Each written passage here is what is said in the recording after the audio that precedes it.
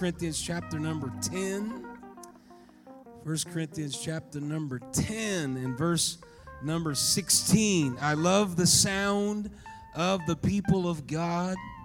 Amen. Making a joyful noise and greeting and fellowshipping.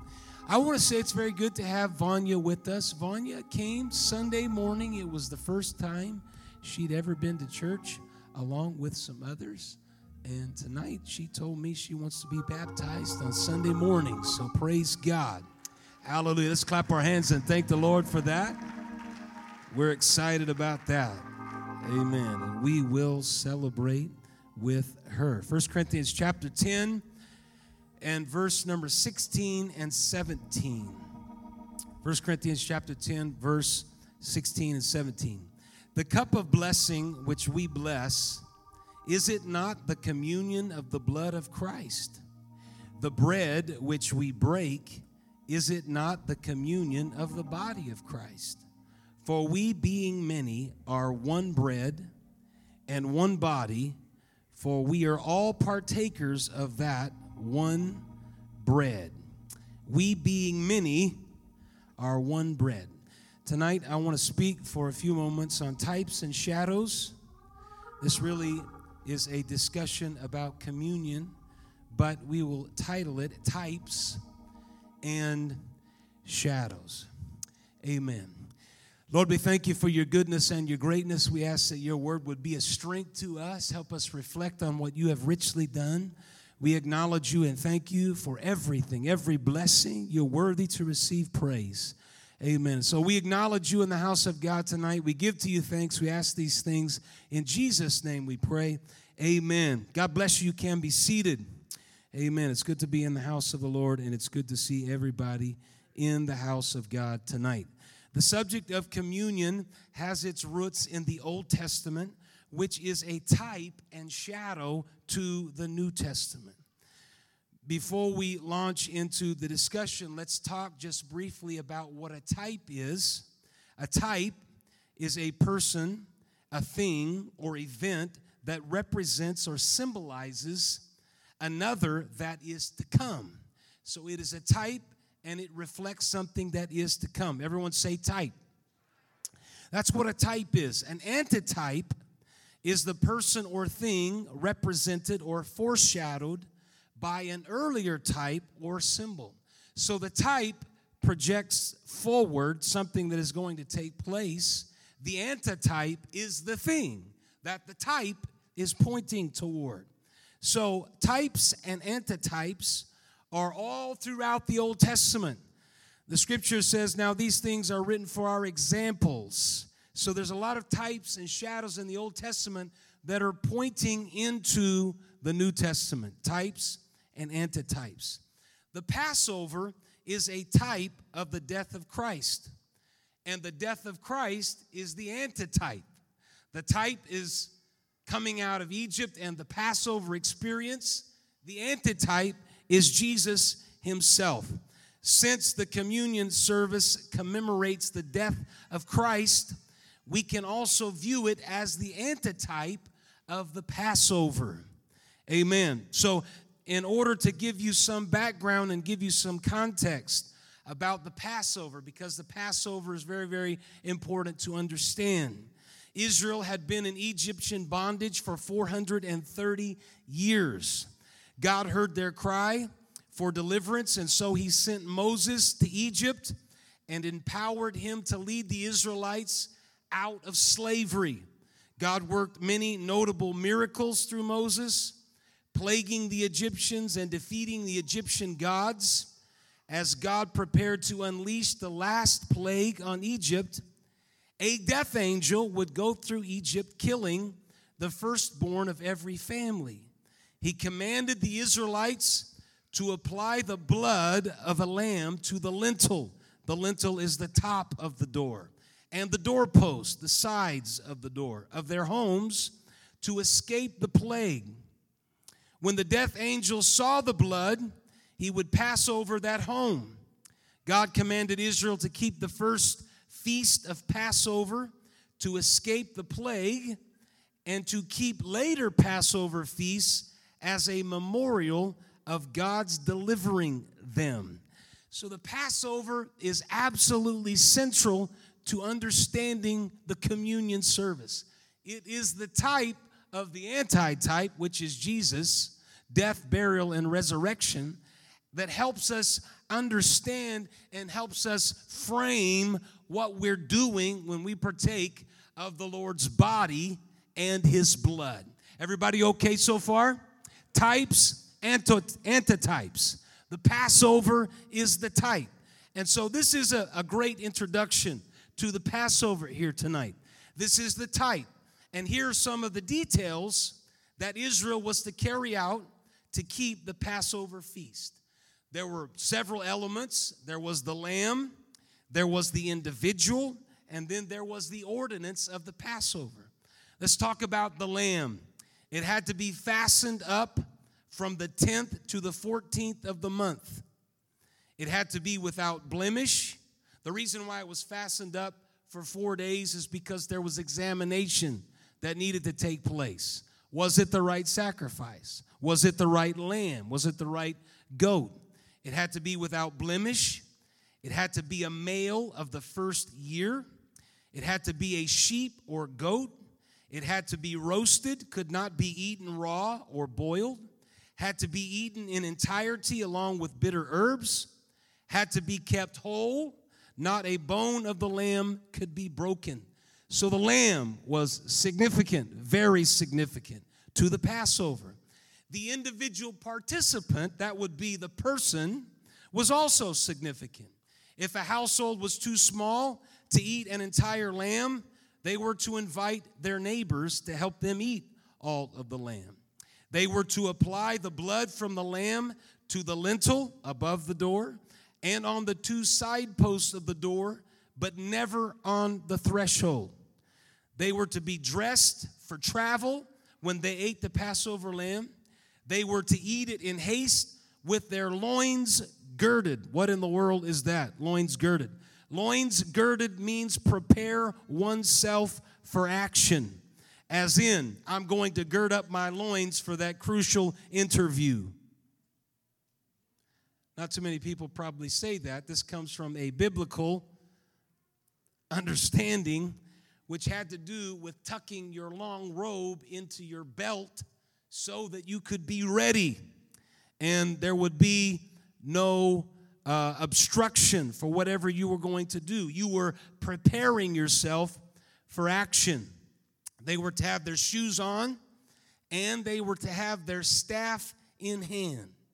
They were to put out all the leaven from their houses. They were to eat unleavened bread for 7 days after the Passover. We'll talk more about what unleavened means. They were not to work on the day of the Passover. So these were elements of the participant. You had a lamb and you had a participant. There were requirements regarding the lamb. There were requirements regarding the individual participant. This ordinance of the Passover was significant in the life of the Hebrews the first time, and then in every generation in the Jewish understanding, even to this day. In the New Testament understanding, it also resonates with us. It was supposed to be observed in the month of Nisan. These correspond to March and April of our calendar. Strangers who were not Israelites could not eat the Passover. Servants or slaves could eat the Passover if they had been circumcised. The Passover feast had to be eaten in one house. It was not to be carried from house to house or from place to place. Strangers could eat the Passover if the males submitted to circumcision. They were known as Jewish proselytes. One law was applicable to all, both to homeborn and to strangers, if they were to eat the Passover. All who were clean, not defiled through violation of the law, and not on a journey, had to eat the Passover, or they would be cut off from the people. Failing to observe the Passover was a sin. Again, this is the type. This is the type, the Old Testament pattern. Israel was to observe the Passover in the place where God placed his name. So these things typified the atoning death of Jesus and the communion service in the New Testament. And so that's very, very significant to the church today to understand the communion service is contingent upon understanding the Passover service. What an experience as the Hebrews came out of Egyptian bondage. They came out with a mighty hand, and God led them out after this last plague, which instituted the Passover. There are Passovers that are mentioned in the Scripture. There are 10 accounts. Obviously, there are many more, as this was something that they would do every year at the same time every year to commemorate God bringing them out. But in the Scripture, we have 10 accounts of the Passover. The original Passover in Exodus, the Passover in the wilderness in Numbers, the first Passover in Canaan, the Passover under Hezekiah, the Passover under Josiah, the Passover under Zerubbabel, the Passover Jesus attended as a boy, the first Passover during Jesus' ministry, the second Passover during Jesus' ministry, and the last Passover during Jesus' ministry, where he instituted the communion service. Another Old Testament type that even predates the law was Abraham's meeting with Melchizedek, where Abraham was served bread and wine, and the king Melchizedek, the king of Salem, blessed him and prayed over him. This is a beautiful type of the communion service as well. Christ's priesthood was after the order of Melchizedek rather than after the order of Aaron, according to Hebrews. So both of those scenarios and illustrations, along with all of the details of what it takes in terms of the sacrifice, the individual, the ordinance of the Passover, the happenings, and how it fit into the culture of the Jews from that moment it was instituted, has always been something very, very important. That is the type. That's the Old Testament. The antitype is the New Testament perspective.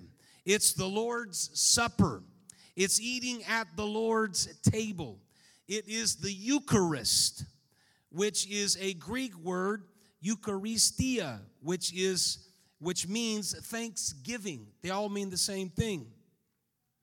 They're terms for the communion service. And there are numerous questions and ideas that are raised in connection with this service. And the reason why I'm teaching on this is because the 27th will be a communion service. We've not had communion for a long time because we've been displaced. And it needs to be done. If you were a Hebrew and you were required to do it, if you were on a journey or you were unclean, there was another opportunity for you a month away from the initial opportunity. This is one of the reasons why we do 2 communion services a year. One, because the Passover was done every year. So the Passover represents that one time every year that they would recognize this. Jesus said, do this as often as you do it in remembrance of me. And so one is probably the requirement. Anything beyond that is secondary. You don't want to do it so much that it loses its value. And so 2 times, if someone misses one, they can pick up the second one. The communion service. So there's a lot of questions, numerous questions, ideas raised about this service. And so we're going to frame the discussion about communion, and we're going to answer some often asked questions. Everybody okay so far where we are? We have types, antitypes. The type that is significant is the Passover. Now we are in the antitype. And the antitype is Jesus Christ and the institution of the Lord's Supper. It is his body and it is his blood, and it's recognizing what he has richly done for us. Is anybody thankful that there was a sacrifice? Praise God. You can launch off of all of these elements. I'm thankful that there was a lamb that was a supreme lamb.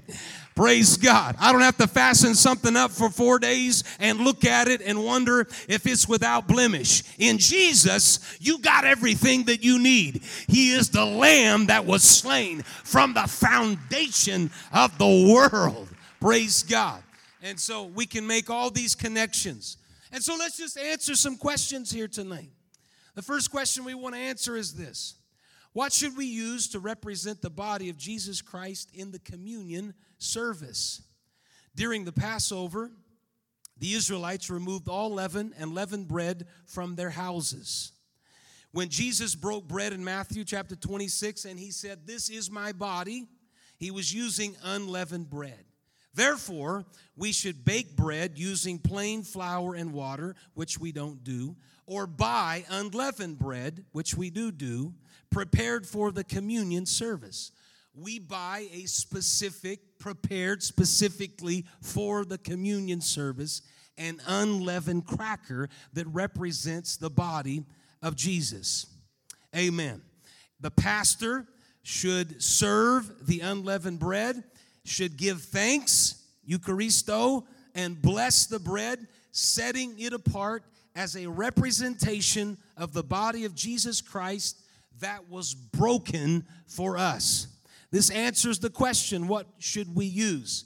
Now, before I move on, let me talk about a doctrine that is out there called transubstantiation. It was a doctrine officially adopted by Pope Innocent III at the Lateran Council in AD 1215 that stated that the bread and fruit of the vine, when blessed by the priest, becomes the actual physical body and blood of Jesus Christ. This idea is unscriptural. Unleavened bread and the fruit of the vine are representatives of the body and blood of Jesus, but not his actual body and blood. And just for the record, that's really weird. That is really strange.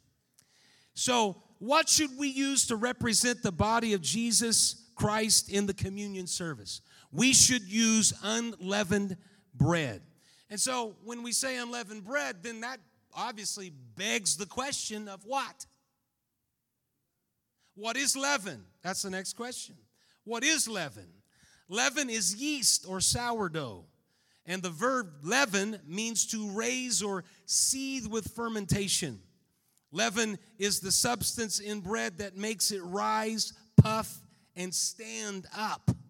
The Israelites were to remove all leaven from their houses during the Passover and for 7 days afterward. The 7 days following the Passover were known as the Feast of Unleavened Bread. Leaven is a type of sin, false doctrine, or error representing things that puff up, that exalt, that bring pride. As we can see from these following references, Jesus warned the disciples of the leaven of the Pharisees and Sadducees. He said, watch out for them.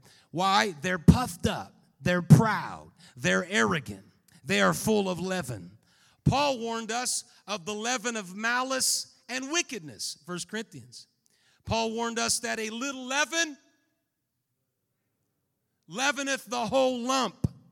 We must purge all spiritual leaven from our personal lives in order for us to keep the feast with the unleavened bread of sincerity and truth. I can't approach the Lord's Supper with any kind of puffing up in my life. I've got to make sure that I purge out all of those things. No sin, leaven, was in the life of Jesus Christ, and to represent his body correctly, we must use unleavened bread. So that represents the body of Jesus. Number 3, what should we use to represent the blood of Jesus Christ? There are 2 opinions here. One is that we should use unfermented grape juice, and the other is that we should use fermented wine. Believers should follow the teaching of their pastor and the practice of their local assembly. Either using wine or grape juice as representative of the blood of Jesus Christ is not a matter of salvation. Either is acceptable. However, it is a matter of type and precision. We should not use tomato juice, watermelon juice, or the like just because they come from a vine. Colas, apple juice, cranberry juice, and other beverages are not acceptable representatives of the blood of Christ either. The symbol requires the use of the grape as in the scripture. We here in our church use Manischewitz Concord grape. It is a Passover wine. This is very specific and by no means arbitrary. There is a common argument that suggests that it is an arbitrary matter of going in and grabbing something off of the shelf. This is a common ignorant argument. From the crushing of the grape to the final bottling, the entire process is completed under strict rabbinical supervision and is handled only by learned and a reliable, this is an interesting Jewish word, mashgichim. What is a mashgichim? A mashgichim is a Jew who supervises the status of a kosher establishment. A mashgichim may supervise any type of food service establishment, including slaughterhouses, food manufacturers, hotels, caterers, nursing homes, restaurants, butchers, groceries, or cooperatives. And so this is under strict rabbinical supervision, the whole process. This is not just a common red wine that you go in and you grab off the shelf. This is a Passover wine. And it's supervised by individuals that have been doing this ever since the first Passover. So when somebody says, well, what are you doing? Or they make light of the fact of what you're using, they have no understanding of what you're actually using. You're using a Passover wine. Why wine? Because it is a better type.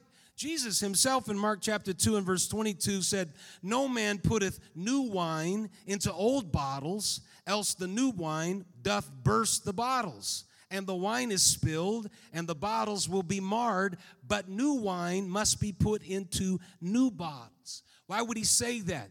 Because there is power within the wine itself to cleanse itself. And if you put it in an old wineskin, it will blow out the wineskin.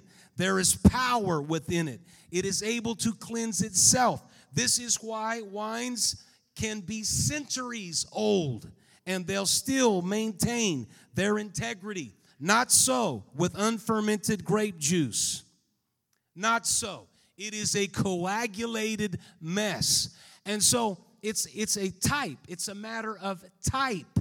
And there's a precision and a reason why we select what we do. It is not arbitrary. It is specific, very specific. And so then someone will say, well, I don't like to use wine because it has alcohol in it. Well, Concord grape, the Passover wine that we use, is 11% alcohol. NyQuil, the medicine, is 10% alcohol.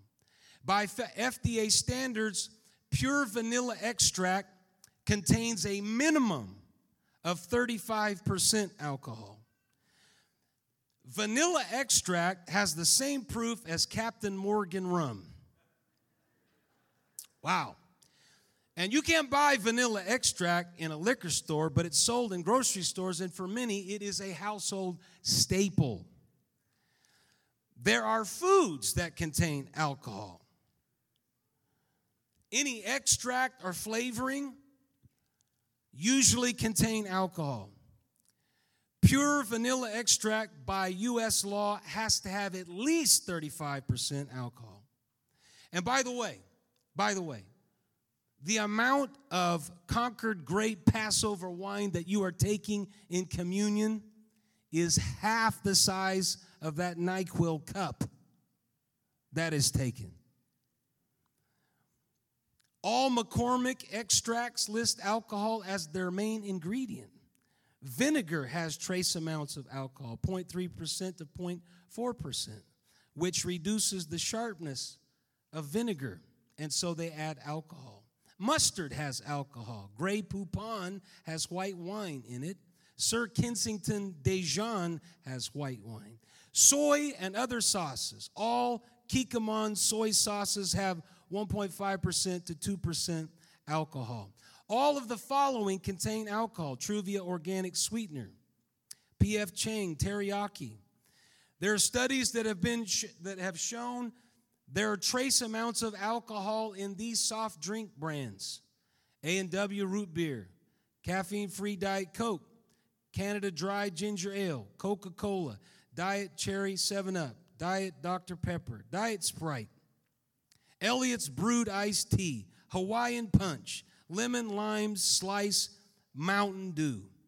There are other products that contain alcohol: Bordelaise and many sauces, compotes, desert glazes, fondue, kombucha, flavored chocolates, Pam cooking spray.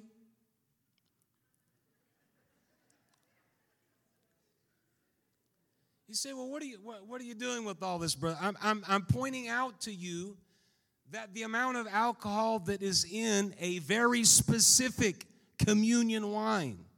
If you're going to say, I don't want to take any wine, then you're going to have to be, because there are some people that they don't want any alcohol, whether they drink it or whether it's in their food. That's a Muslim, that's dietary restrictions. And they follow that. They try to follow that. So their diet tries to eliminate all of those things. So it's not a matter of the alcohol that is in the communion wine. It's in comparison to some of these other things, it's not a very high alcoholic content. And it is a very specific communion wine. You said, well, wouldn't that open the door if you use Passover communion wine to drinking? There's a stark difference between social drinking and drinking communion wine that is specific to an ancient practice, namely the Passover. We choose not to social drink, not because the Bible prohibits wine, because there is nothing in the Bible that prohibits wine, but there is a lot in the Bible that says drunkenness is a problem. And so rather than even going there, we just say we're not going to do that because of the dangerous elements associated to drunkenness. And therefore, there is a big difference between social drinking, which we do not do, and the specific ancient practice of the Lord's Supper, which is a communion wine that we do. There's a strong distinction there. I personally like grape juice. I was raised with grape juice for communion. I took grape juice until I came here in 1992, and I also drink grape juice sometimes with breakfast. And for some, grape juice is fine. But I like the type of the communion wine and the history that is connected and associated to it. So I'm not using something that I've ever used in any other scenario except for communion. And therefore, to me, it has greater reverence.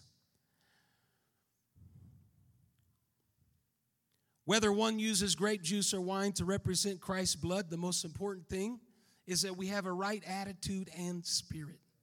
We should be so awed and overwhelmed that Christ would shed his blood for us that we cannot be contentious, offended, or driven away during such a holy moment.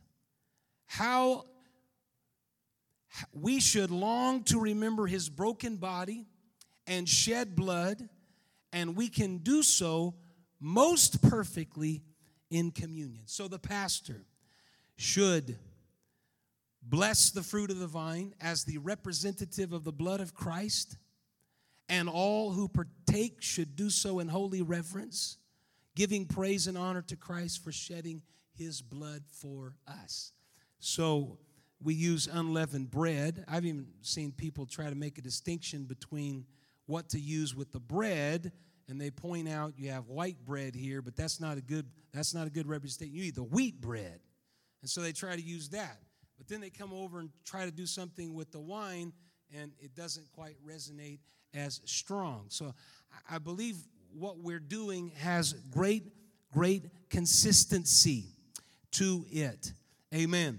So our church, we take communion wine. It is a specific communion wine. Amen. Brother Brock likes to say, 238, we don't dip, we submerge. And I don't want it to slide down, I want it to burn down. I want to feel it.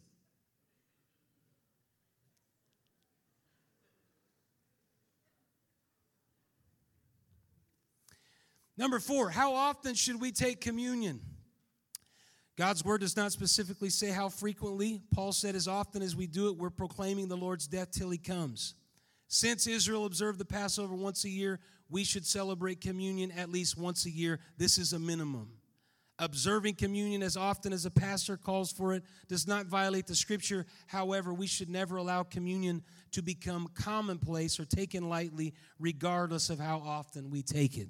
Like my next-door neighbor that rode up on her bicycle. I was standing in my yard, and she told me, I'll tell you one thing right now, what you need to do. I said, what do I need to do? She said, take communion every night. Well,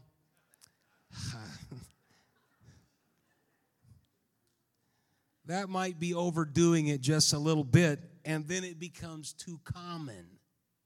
So we strive to do it twice a year. And the reason we do it twice a year is once is important, but if somebody were to miss it, they can make it up at the latter part of the year. Number 5, is taking communion part of our salvation? The Jews who were undefiled or not on a journey sinned and were cut off from Israel if they failed to observe the Passover. And so while communion is not part of the new birth experience, it is part of our life of obedient faith. And in this sense, it is part of our salvation. And so, by all means, we should make it a point to be at church for communion. If someone is defiled spiritually with sin in his life or her life, he or she must repent before the communion service. You need to make things right so that there is a clean and fresh anointing that comes on you when you recognize what Christ has richly done for you. Amen. Somebody said amen. Number 6, what is meant by Christ our Passover? Jesus Christ is the antitype of the Passover lamb. He is sacrificed for us as a lamb without spot or blemish. His blood has been applied to our lives through our obedience to the gospel. Blood from the Passover lamb was never placed on the threshold where people stepped out of the door, only on the top and the sides. And we should highly esteem Christ's blood and never tread it underfoot. Christ is the Lamb of God who takes away the sin of the world. Praise God. Number 7, what 2 views do we receive in the communion service? We look backward to his death at Calvary with respect, awe, humility, thanksgiving, and love. We show the Lord's death, meaning we proclaim, declare, preach, speak of, teach, promulgate it. The way to show the Lord's death is by taking communion. So we're looking back because we recognize what Jesus has richly done for us at Calvary. And at the same time, we're looking forward because Paul said that we show his death till he come. So every time we take communion, we are in the present looking backwards in the past with thanksgiving and forward believing that he is going to come. Every communion service is a declaration that we believe in and expect the coming of the Lord. Praise God. Amen. Why don't you clap your hands and thank the Lord for that? I'm looking for his return. And when I take the Lord's Supper, I'm doing that looking forward at the same time. Amen. Number 8, what is meant by taking communion unworthily? Well, unworthily is an adverb. And it means unfit or in an unworthy manner. Unworthy is a condition. Everybody in this building is unworthy. We're all unworthy. Thank God for His mercy and His grace. Praise God. While we were yet sinners, He died for the ungodly. Praise God. I shouldn't be here. You shouldn't be here. Why? Because we're not worthy. But He deemed us to be worthy. And He gave to us His body and His blood. And He said, you may not be worthy, but I'm going to give you an opportunity to where you might be saved, cleansed, sanctified, and redeemed.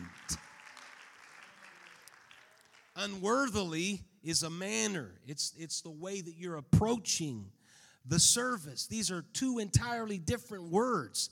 None of us feel worthy to partake of His body and blood, but He has made us worthy through salvation. So unworthily has to do with the manner, the spirit, the conduct, and the attitude by which we take communion. And that's what it means, number 9, what is meant by let a man examine himself. The Passover lamb, you fastened it up for 4 days, and you examined it for spots and blemishes. And during this time, the individual made himself ready for the Passover by ridding his house of leaven. He had a job to do, not only with the lamb, but also in his personal space and what he utilized. Similarly, self-examination is a must before we engage in communion. Our hearts should be free of condemnation and guilt and sin when we take communion. We should precede this service spending time in prayer, soul searching, humiliation, possibly fasting, examining ourselves so that we're not approaching the service, not unworthy, but unworthily. If you've got aught with your brother and you're all tangled up with them and it's a mess, you need to go to them and you need to make it right. This is the power of the communion service.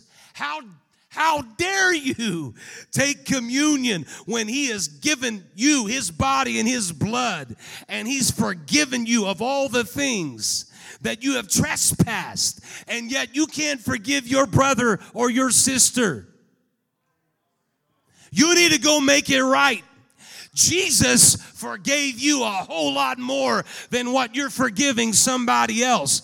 And if you're holding on to little petty grievances and you're hanging on to that, but yet you want God to pour out His mercy to you, that's not examining yourself. Amen. If you got stuff and you're crossways, make it right. Make it right. Make it right. Why should we examine ourselves? To prevent us from eating and drinking unworthily, Paul said, 1 Corinthians chapter number 11. To prevent us from being weak, sickly, or dying. If you don't follow this pattern, spiritually you are weak. Spiritually you are sickly. Spiritually you are dying. And if you let some of that stuff fester in your physical body, you're also going to suffer physically because of what is transpiring spiritually and emotionally. This is why bitterness is terrible. You get bitterness down in your spirit and it starts to grow. It has an effect on you physically. This is not good. This is not of God. We've got a body and we've got the blood of Jesus Christ that washes and cleanses. And we take the Lord's Supper because we recognize what He has richly done in our life. And we pattern that to other people. Amen. To prevent us from being judged with the world. Instead, we are to judge ourselves. Which means to separate thoroughly, to withdraw from, to discriminate, to discern. Judge here means punished, avenged, condemned, decreed, or sentence. Let judgment begin in the house of God. Praise God. It's my responsibility to examine myself. So it's not the world that's judging me, but I'm doing the job that I need to do. Self-examination before communion is a scriptural requirement for each of us. Amen. Praise God. A few more here and we will be finished tonight. Number 10, What is meant by a bone of him shall not be broken.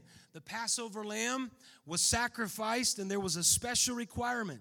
Neither shall you break a bone thereof. Exodus chapter 12, verse 46. The lamb was a type of Jesus Christ, our Passover lamb. And it was prophesied that there would not be a bone of him that was to be broken in Psalm 34 and verse number 20. The Roman practice of crucifixion, when someone was crucified, they would break the legs to hasten the person's death. When the soldiers came to Jesus while he was hanging on the cross, he had already died. Therefore, instead of breaking his legs, they pierced his side, thus fulfilling prophecy in Zechariah chapter 12 and verse number 10. Not a bone of him was broken as had been prophesied. Jesus became the perfect antitype of the Passover lamb. And John said, "Behold the Lamb of God, which taketh away the sin of the world." There's a type and antitype even in this on preaching. We would do well to fulfill this type by not breaking the word of the Lord. We are to rightly divide it and obey it, not break the bones. Thank God for a preacher that's going to preach from the Scripture, going to bring conviction, not condemnation, but he's not up here to break people's bones. That's not rightly dividing the Word of God. The Word of God, and through preaching, should convict you. The Word of God should encourage you. The Word of God should propel you to move forward. It is not a thing of God to get in a pulpit and beat people over the head and try to break people's bones with the authority of the Word of God. Praise God. Oh, I think I should get a few more hand claps for that, because I don't want to break anybody's bones. I want to mend them. I want to see them grow in grace. I want to see God do great things in their life. Amen. Praise God. Praise God. Number 11, what is meant by discerning the Lord's body? And this is our last one before our conclusion here tonight. The Bible uses the word body in several ways, but it's obvious in 1 Corinthians chapter number 11 that discerning the body is talking about Jesus' body, and it's talking about the communion service. Apparently, in the Corinthian church, they were bringing individual and family meals, because in the passage in 1 Corinthians chapter 11 and verse 22, Paul said, "Have you not houses to eat and to drink in?" This is the unworthily thing that they were doing. They were coming to the communion service with their own meals, and this was causing problems. There was division and disharmony because the rich had plenty and were even getting drunk while the poor were ignored. No communion service was ever intended to be a full-fledged meal such as we eat at home. This is unworthily, and this is what they were doing. Such eating would be irreverent and unacceptable as a memorial to the Lord's death. It should be something that is elevated above that. We're participating in something that is greater, and the reality of what it is greater than just the casual meal that you sit down to eat. We should take only a small piece of unleavened bread and a small portion of the fruit of the vine. We eat the unleavened bread first and then drink the fruit of the vine immediately afterward, recognizing what God has richly done for us. And in conclusion, Israel was to observe the Passover as a memorial throughout all generations and to keep it as an ordinance forever. Paul referred to ordinances or precepts or traditions or commands of authoritative nature or of an established religious rite, and he admonished the church to keep the ordinance of the Lord's Supper. Amen. 1 Corinthians chapter 11 deals with two specific ordinances, hair and the communion service. And God's ordinance of the Passover continues in the New Testament era of grace through the communion service.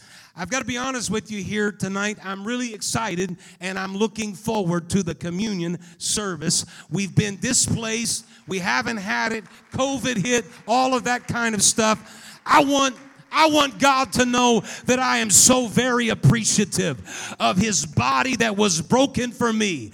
I want him to know how excited I am about his blood that was shed, that is still efficacious and effective. It doesn't matter what sin, there is a blood of Jesus that is able to cover it completely. The enemy may want to bring up a bunch of stuff, but if you get it under the blood, it's under the blood in God's eyes and in God's mind.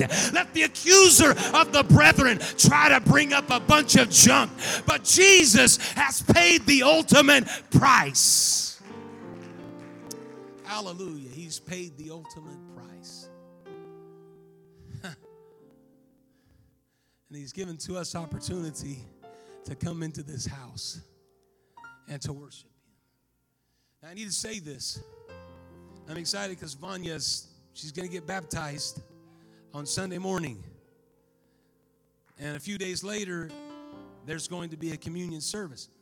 The type, you could not participate in communion unless you were circumcised in the type. The antitype in the New Testament is we're not circumcised with the circumcision of hands, but we're circumcised through baptism in Jesus' name, where he cuts away from the heart. What's a requirement of communion? You need to be baptized in Jesus' name. Amen. You need to be baptized in Jesus' name. Praise God. This continues, and we are to observe this until the Lord returns. Amen. May we never forget the communion of the body and the blood of Christ, remembering, let's end with where we started. Remembering that we, being many, are one bread and one body, for we are all partakers of that one bread. Jesus Christ has paid it all. As we stand together in the house of God tonight. Amen. We're one bread, we're one body, for we are all partakers of that one bread. Why don't you lift your hands and do the Eucharisto, which is give to him thanksgiving. Praise God. Anybody thankful in the house of God tonight? I thank you, Jesus, and worship you and praise you and magnify you. Praise God. Come on, that's it. Oh, the blood of Jesus.